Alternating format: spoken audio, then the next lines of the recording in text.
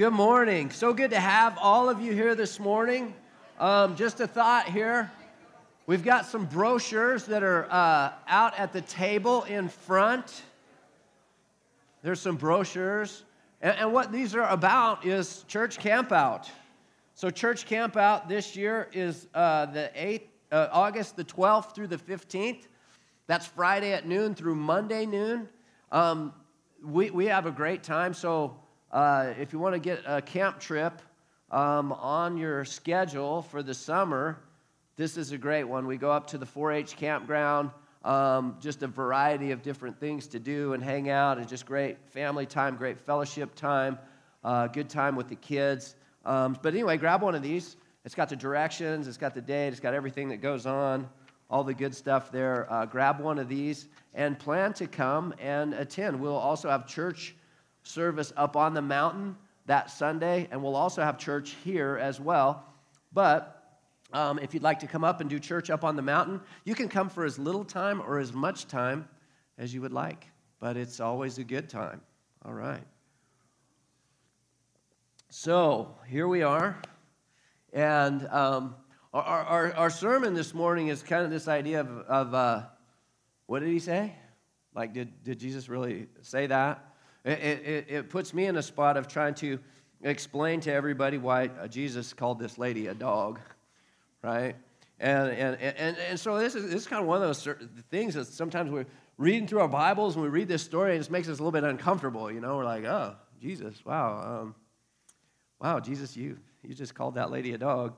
And I know you're tired, but you're Jesus, so we need to look into that, right? So this is chapter 7 of Mark in our Mark series. So if you want to open up your Bible, turn your Bible on, grab one from the chair in front of you, whatever that looks like this morning. We're going to start in verse 24, and we're going to go through verse 37, through the end of the chapter here of chapter 7. So, remember last week, Jesus was dealing with the Pharisees and just the whole concept of the idea of they were coming to him saying, hey, why don't your disciples wash before they eat? Why aren't they washing their hands? Why aren't they kind of doing all of these external things to follow the oral law? And Jesus kind of reminded them that this is about an inward thing. This is not external stuff. This isn't about a religious approach to this. This is an internal change. This is a relationship that we're talking about. And Jesus reminded them, like, you can wash the outside of the cup, but the inside's still dirty, right? But if you wash the inside of the cup, then the outside also will be cleaned. And so Jesus basically has kind of retreated a little bit out of the area there, and he went to go take a break. Again, and we see this regularly throughout Jesus' ministry that he's in, and it's really busy, and then he goes to take a break. And when he goes to take a break here, he goes into the region of Tyre and Sidon. And so remember, this is a Gentile area. This is actually the area that the Canaanites kind of tended to occupy.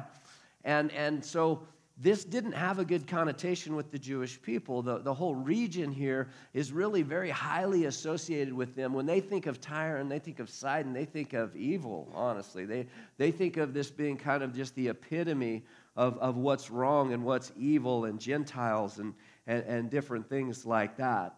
As a matter of fact, it's very interesting because it says here that Jesus has entered into a home. So he's likely in this region entered into a Gentile home, which is something that the Jewish people wouldn't do. They wouldn't enter into a Gentile home because, again, this idea that, like, oh, something might get on me and might leave me kind of defiled. And so anyway, this place is so bad. Tyre is actually so bad that what we see in the book of Isaiah is that we see that... No, I'm sorry, it's not Isaiah, it's Ezekiel. Ezekiel 28, we see that this place is actually, even the king of Tyre is related and is given as kind of a type even of Satan. It's kind of an interesting thing that goes on here in Ezekiel. Basically, there's this whole written section up there that does deal with the actual king of Tyre. But then there's this transition that it makes, and it starts talking about this concept of the king of Tyre that that actual king of Tyre couldn't have been associated with. All of a sudden, we see this idea of the garden and all the way back then. And many scholars would say that this is a kind of a picture of the fall of Satan and what that looked like. And it says this in Ezekiel 28, 11 through 19. Moreover, the word of the Lord came to me, Son of man, raise a lamentation over the king of Tyre and say to him, thus says the Lord God, you were the signet of perfection, full of wisdom and perfect in beauty. You were in Eden, the garden of God. Every precious stone was your covering, sardius, topaz, diamond, beryl, onyx, jasper, sapphire, emerald, and carbuncle. And crafted in gold were your settings and your engravings. On the day that you were created, they were prepared. You were an anointed guardian cherub. I placed you. You were on the holy mountain of God. In the midst of the stones of fire you walked.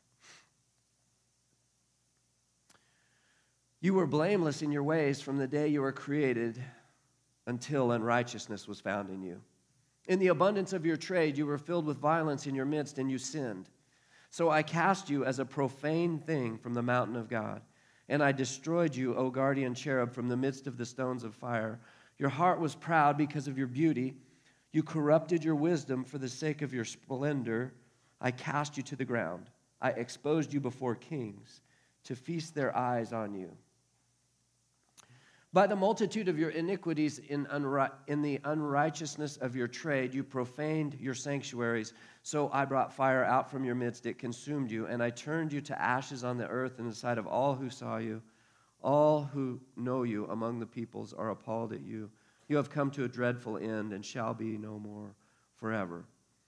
And so when the people of thought of Tyre, they thought of it as the epitome of evil. When they thought of Sidon, they thought about Jezebel, who Jezebel was, when she married King Ahab, she brought all of the kind of the cultural cults that she was involved with to the Jewish people. And so Jezebel wasn't a good, happy thought either. So Jesus has let's look into this and read this a bit. And Jesus, it says here, and from there he arose, and he went to the region of Tyre and Sidon. And he entered a house, and did not want anyone to know, yet he could not be hidden. But immediately a woman whose little daughter had an unclean spirit heard of him, and came and fell down at his feet. Now the woman was a Gentile, a Syrophoenician by birth, and she begged him to cast the demon out of her daughter. And he said to her, let the children be fed first, for it is not right to take the children's bread and throw it to the dogs. But she answered him, yes, Lord, yet even the dogs under the table eat the children's crumbs. And he said to her, for this statement you may go your way. The demon has left your daughter. And she went home, and she found the child lying in bed, and the demon gone. So when we look into this, we start to see that Jesus is, again, he's come to rest. He's entered into a home, but he can't rest. How many times do we see that when Jesus actually wants to rest, that something comes up, somebody comes up, but you never see Jesus reject anybody on this level. Anybody who comes to Jesus, there's never a rejection of anybody that comes to him at any point in time for anything. He was never too tired, nor is he ever too tired for any of us ever. He doesn't grow tired now, and this was in his human experience, so certainly he was tired at this point, but he's now living in a glorified state and never grows weary or tired. The things that we bring to him or need to bring to him are never something that are cumbersome or burdensome to him. He's always ready and willing to hear. Now, this lady, she's Syrophoenician, so she's an inhabitant of Phoenicia when it was part of the Roman province of Syria. She's of a mixed race. She's a Canaanite woman, and she is likely a Greek-speaking woman. So Jesus, we know, spoke Aramaic. He also spoke Hebrew, and a lot of scholars believe also that he was a Greek speaker because Greek is the common language of the area.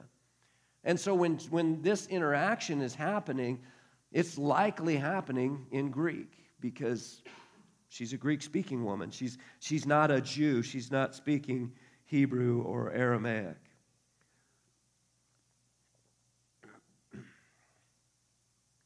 And when she comes, it says that she comes begging repeatedly. It means that she won't quit. It means that she is coming and just begging and pleading and asking again and again and again and again. So much, as a matter of fact, that if we looked at Matthew's version of this in chapter 15 of Matthew, it says this. It says, Jesus went away from there and withdrew to the district of Tyre and Sidon, and behold, a Canaanite woman from that region came out and was crying, "Have mercy on me, O Lord, Son of David. My daughter is severely oppressed by a demon," but he did not answer her a word. And his disciples came and begged him, saying, "Send her away, for she is crying out after us." He answered, "I was sent only to the lost sheep of the house of Israel." But she came and knelt before him, saying, "Lord, help me." And he answered, "It is not right to take the children's bread and throw it to the dogs." She said, "Yes, Lord, yet even the dogs eat the crumbs that will fall from their master's table." Then Jesus answered her, "O woman, great is your faith. Be it done for you as you desire." And her daughter was healed instantly.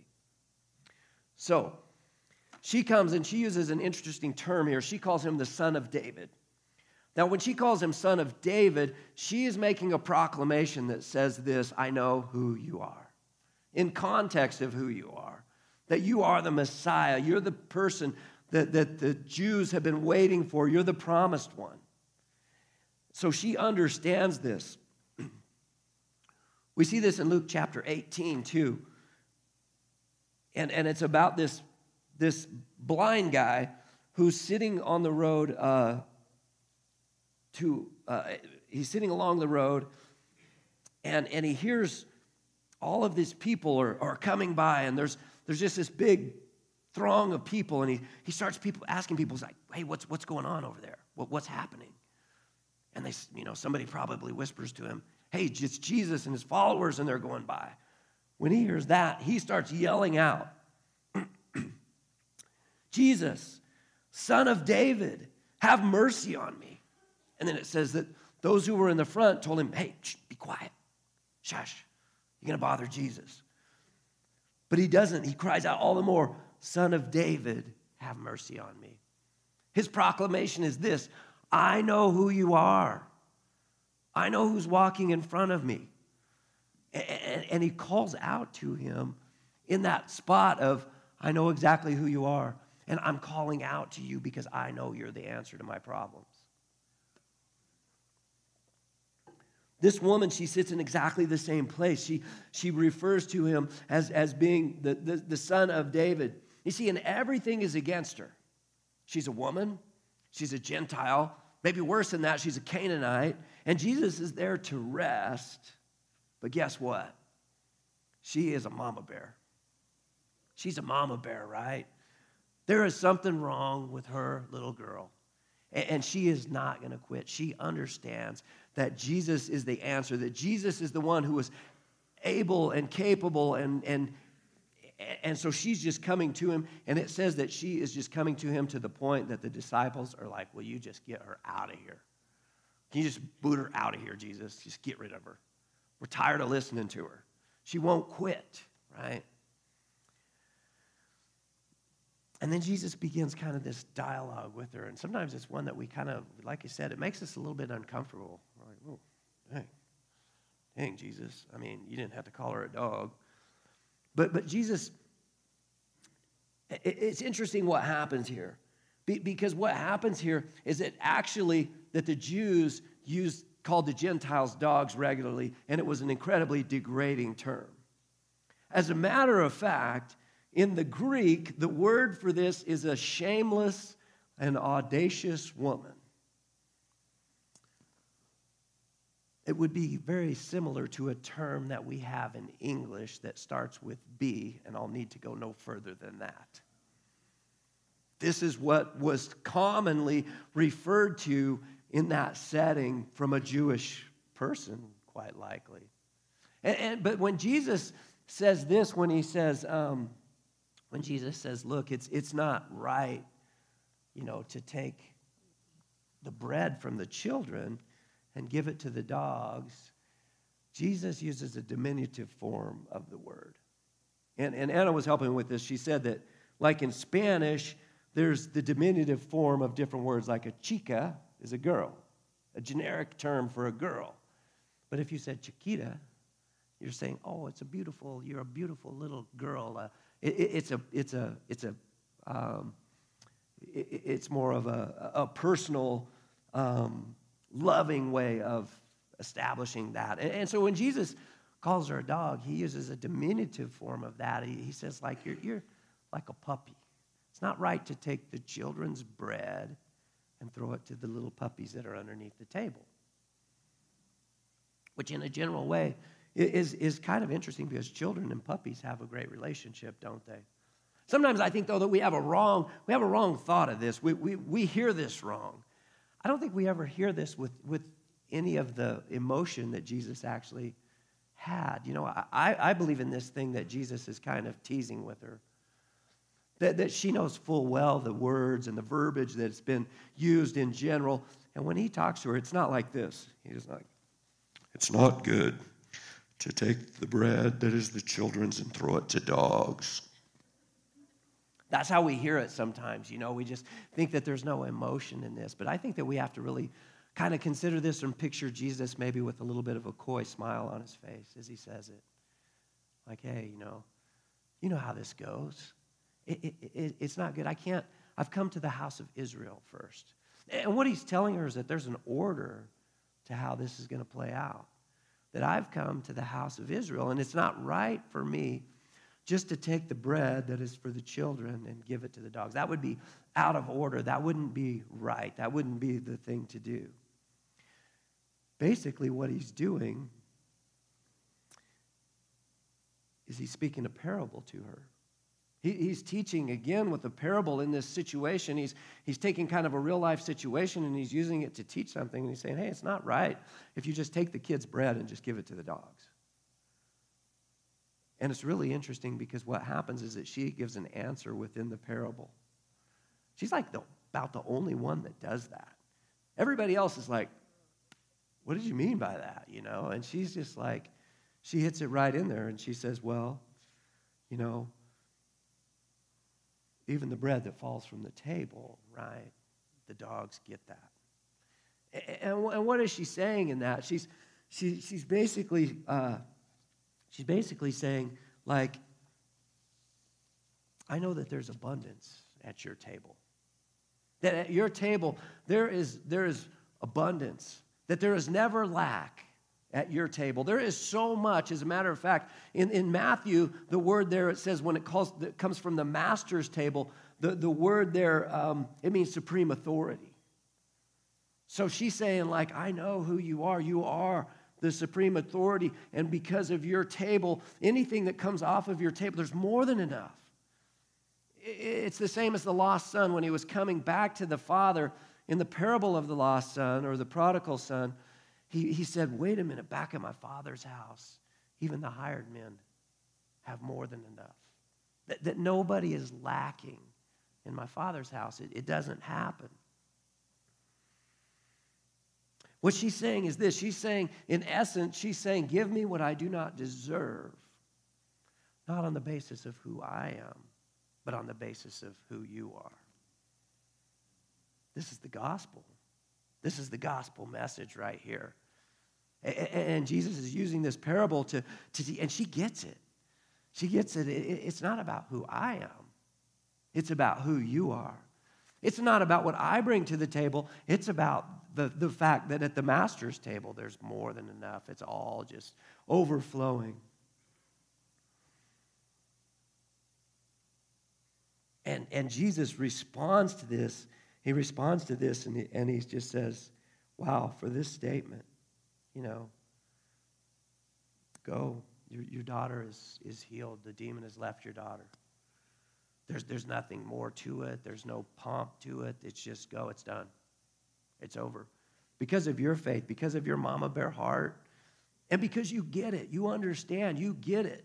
You understand this. See, this is how we come to Jesus, right? We come to Jesus not with all of the things that we bring to the table, not with all that's on our plate, but with a recognition that it's not about our merit, it's about him. It's about who he is. And it's about the fact that there is abundance with him always. And as a response to her faith, he meets her request. And think about how this great faith was expressed. It was persistent. Jesus tells other parables about like when somebody has some people come over and they go to the neighbor's house, they're like, need some bread. Out of bread over here. Need some bread, even though it's late at night. Hey, I need some bread. Hey, I got somebody over at the house. I need bread. And they're like, eventually, they're going to answer the door and throw a loaf of bread at you and say, go to bed, right? But God isn't like that. You see, God is abundant. But he does ask that we would persistently go to him, to continue to ask, that he doesn't get tired of that. He actually responds to that type of faith, that persistent faith that goes time and time and time again. See, because when we continue to go time and time and time again, we're demonstrating that we aren't tossed to and fro like on waves, by the wind and the waves, right?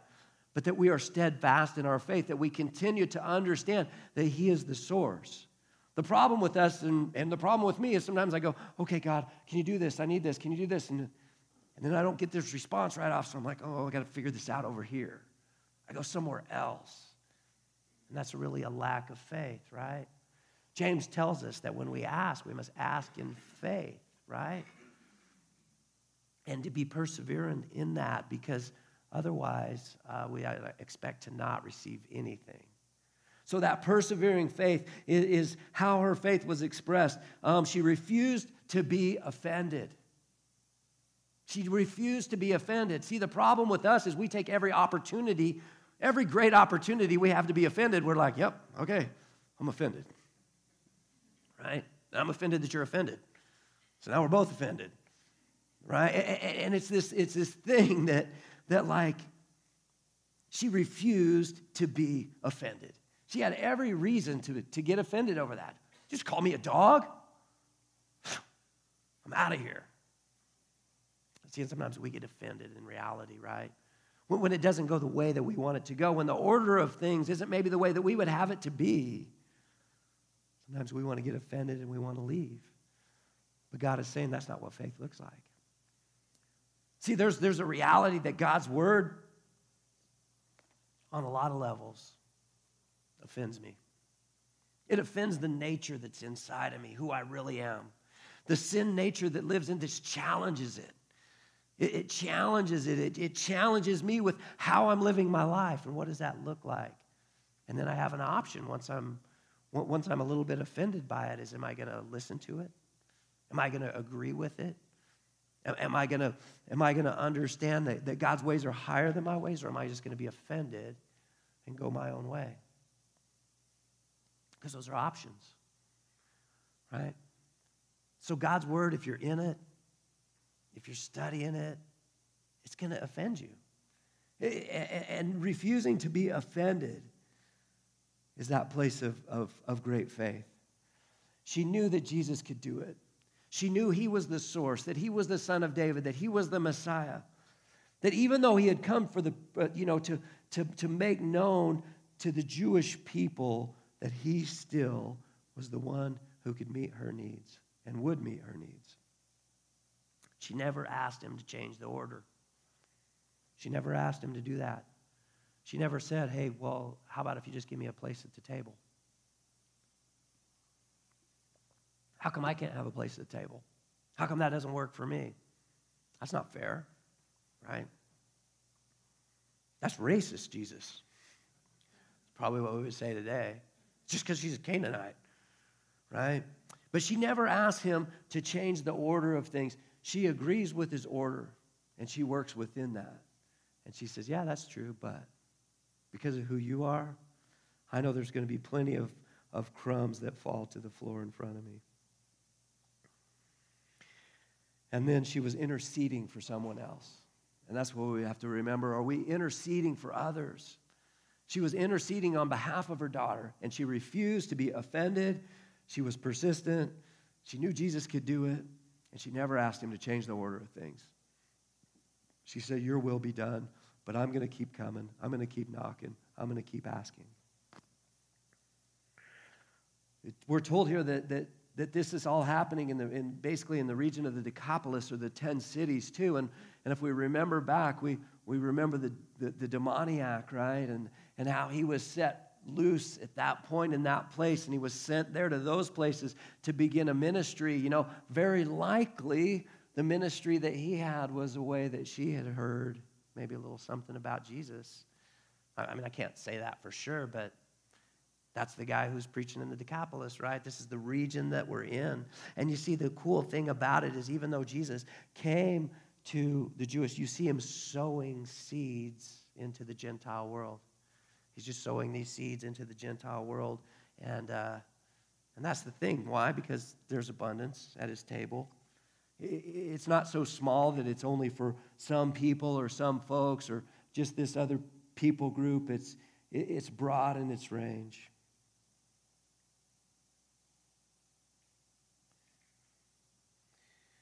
And then it says that Jesus then made a little move, and it says he returned from the region of Tyre, and he went through Sidon to the Sea of Galilee in the region of the Decapolis. And they brought to him a man who was deaf and had a speech impediment. And they begged him to lay his hand on him, and taking him aside from the crowd privately, he put his fingers into his ears, and after spitting, touched his tongue. And looking up into heaven, he sighed and said to him, Ephphatha, that is, be opened. And his ears were opened, and his tongue was released, and he spoke plainly. And Jesus charged them to tell no one. But the more he charged them, the more zealously they proclaimed it. And they were astonished beyond measure, saying, he has done all things well. He even makes the deaf to hear and the mute to speak.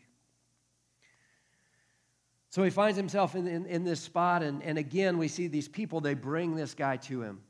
Remember in Mark chapter 2, we saw a group of friends of somebody who was on a mat, who was a paralytic, and his friends brought him, and they couldn't get him into Jesus. And so they went up onto the roof and ripped the whole roof off and lowered Jesus down into this house.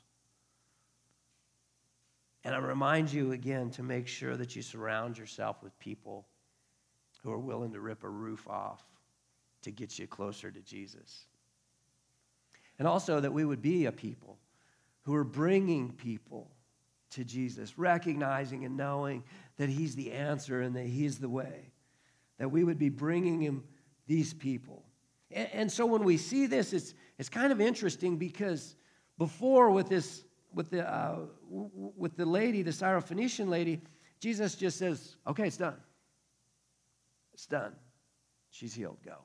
But now we see kind of a whole lot of stuff, right? Fingers in ears, and spit and put on your tongue, and all this stuff. And you're like, what's up with some of this? You know, why is this? Why these actions? But, Jesus knows the need. Honestly, for the Syrophoenician woman, Jesus wasn't that interested in her comfort. He just challenged her in a hard, kind of a difficult way. For you and I, honestly, Jesus isn't interested in your comfort. He's interested in your growth. That's what he's interested in, is our growth. And the best way for us to grow on many occasions is through discomfort. So Jesus isn't so concerned with our comfort that he would limit our growth. He understands that our growth actually ultimately ends up at a place of comfort. Therefore, it's better the way that he does it than the way that we would do it. But see, with this guy, think about this. This guy is a deaf mute. He can't speak. He hasn't heard anything. He's probably been, I hate to think of what this guy's been through in his life. Teased and tormented and all kinds of things, unable to really communicate with somebody or make his thoughts intelligible to someone else. He's just kind of been trapped in this spot. And so Jesus just meets him exactly right there. And I think that all of the things that Jesus is doing, they're for him. He needs to see this thing because he can't hear. Jesus can't tell, I'm about to do this or that. Or Jesus begins this thing of meeting him exactly where he's at and communicating with him on the level that he needs communicated with. And so Jesus begins to physically use touch and these different things to demonstrate to him that he's there, to probably bring great comfort to him in the midst of this, that Jesus is relating to him on a way that he can get.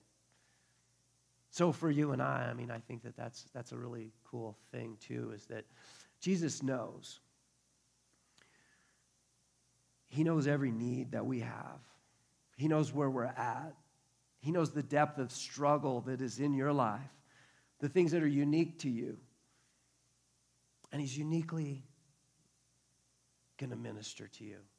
He's going to minister to you in exactly the way that you need him to. He's going to meet you at the places and in the ways that you need to so that you can best get it and understand. He's incredibly compassionate and caring and careful with us on so many levels.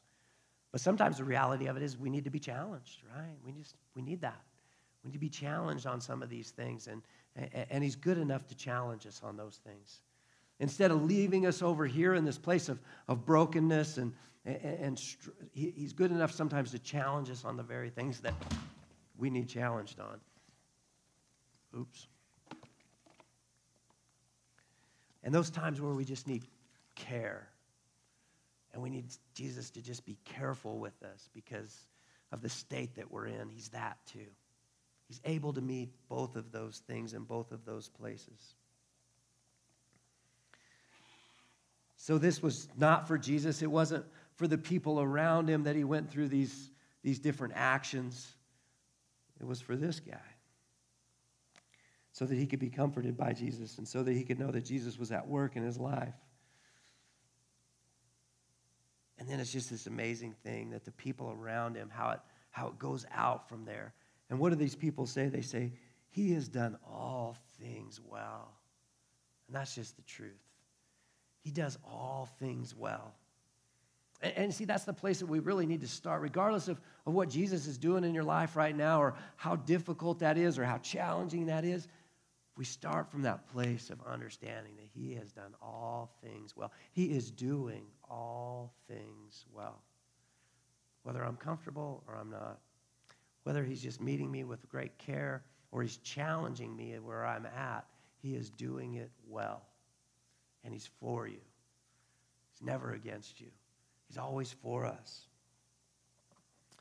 Isaiah 35 is this chapter that talks about this, and it says, the wilderness and the dry land shall be glad, the desert shall rejoice and blossom like the crocus. It shall blossom abundantly and rejoice with joy and singing.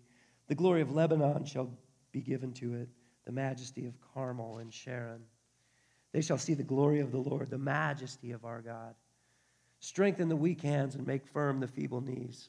Say to those who have an anxious heart, be strong, fear not. Behold, your God will come with vengeance, with recompense of God. He will come and save you. Then the eyes of the blind shall be opened, and the ears of the deaf unstopped. Then shall the lame man leap like a deer, and the tongue of the mute sing for joy. For waters break forth in the wilderness, and streams in the desert. This is who he is. This is what his table looks like. His table is pure abundance. The only thing that could ever keep you away from his table or away from the benefits of his table is you. Lord, we just thank you. We thank you that you're good. We thank you that you know us and that you love us. We thank you that you deal with us individually and uniquely. We thank you that you challenge the things in our lives, that you challenge us to look at this world, to see it as you do, to reject sometimes our own thoughts and our own ways. Help us, Lord, that we wouldn't be offended in those areas that we get offended in. Help us to recognize that you do all things well, that you're always doing all things well, that you're for us, that you're not against us, and that you're about our healing and you're about our wholeness. So, Lord, we just want to commit ourselves to you this day, and we want to give you access to every hard part in our lives. And, Lord, if we've never come to know you, if there's someone who just hasn't ever said yes to you, I pray that the gospel message would ring through to them today, that it's not on the basis of who they are, but it's in the abundance of your table. It's on the basis of who you are. We just recognize that we don't really bring anything to the table, but we're very thankful that from your table overflows more than enough to sustain us. And so, Lord, as we go about our day, may we be the kind of people who would be bringing people to you. May we recognize you to be the Son of David, the Messiah, the chosen one, the all-powerful one, the creator of all things, the redeemer of all things, the one who loved us so much that he gave his entire life. We thank you, Jesus, that you've done all things well, and we look to you. Because who else would we look to? We have nothing else, Lord. And we pray these things in Jesus' name. Amen.